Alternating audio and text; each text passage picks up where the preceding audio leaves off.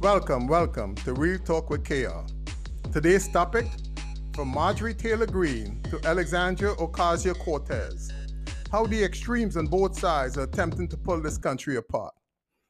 I know those of you on both sides of the political spectrum do not think that they're extreme at all, but doing the job that they were sent there to do. It does not matter what they say, how they act, how many people they hurt financially, or for that matter, physically. You are fed up with Washington, and you want uncompromising, hard-hitting politicians in Congress to do the job that you send them there to do. No matter the damage they cause, how off the chart they appear, you are going to support them. Let's take a look at these two House members because they are emblematic of the extremes the political parties are willing to go today. Marjorie Taylor Greene believes or believed in QAnon, a group that believes Democrats are satanic pedophiles. She also believed that the Sandy Hook and Parkland shootings were staged. This caused the mother of 6-year-old Dylan Hockley to extend an invitation to Greene to see his ashes and his bullet-ridden sweatshirt. Dylan, a special needs young boy who died in the arms of his aide, who also died that day. This is the same Marjorie Taylor Greene that harassed David Hogg, a Parkland school shooting survivor, on the streets of Washington as he was on his way to talk to Congress members about gun reform. Today, Greene has a great deal of support in the Republican Party for her uncompromising, crazy position. And even though Kevin McCarthy has made some comments on Greene and taken away some of her committeeship, nonetheless, she is strongly supported in the Republican Party.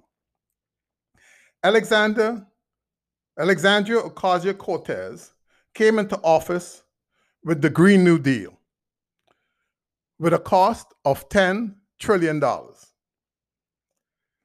But it has jumped to an approximate cost of anywhere between $49 trillion and $93 trillion. Yes, I said trillion. From doing away with cows because they pass too much gas to the world would end in 12 years. This was said in 2019. So people, hurry up, do whatever you wanted to do in life because you only have 9 years and some months left. She went on to cause New York 25,000 jobs by opposing Amazon building a distribution center in New York because she did not like the incentives that New York was giving Amazon. What Ms. Ocasio did not realize, it was not only the 25,000 jobs, which was a lot, but the infrastructure that would be built around the distribution center. Stores like both eateries and wares, apartment buildings, etc.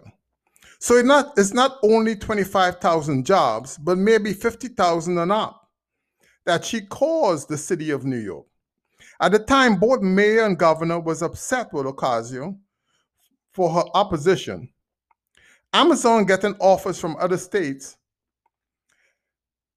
did not really want to deal with it, and they pulled out of New York. Nobody pushed them out or anything like that. They just left because they could get other deals. Anything that moves away from the socialist ideals of government funding, Ms. Ocasio opposes. Let's take the VA. Ms. Ocasio was opposed to VA reform, saying if it ain't broke, don't fix it. This is the same VA that was plagued with a number of scandals, like falsifying documents to meet a 14-day target. Now, to be fair, it is not about the target because some private doctors don't meet that target either. But it's the falsifying of the documents. CNN reported that 40 veterans died while waiting for care, prompting the House to conduct a $1 million criminal investigation into the VA. This is the same VA that Ms. Ocasio said ain't broke. Why?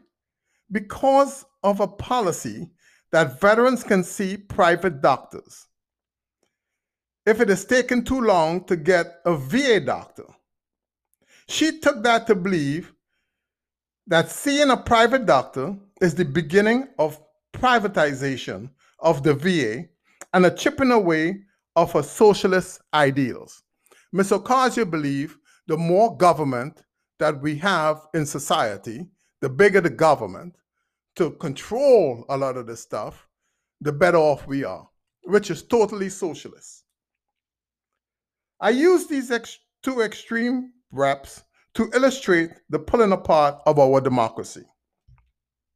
It has always survived on compromise. Give a little, get a little. Not this all or nothing attitude. Here's an example of what I'm talking about, a recent example. Let's take the infrastructure bill. Biden wants upwards of $2 trillion for infrastructure. The Republicans want $500 billion for roads, $500 billion for roads, bridges, broadband, etc. They are now close to $900 billion. It might go up a little more. But that is democracy at its best. But there are those in the Democratic Party that feel we have the power right now.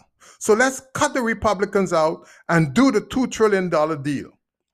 But what they know, and I know, and you know, or should know, is that in 2 years, the Republicans might be in power and reverse everything, putting in their own legislation,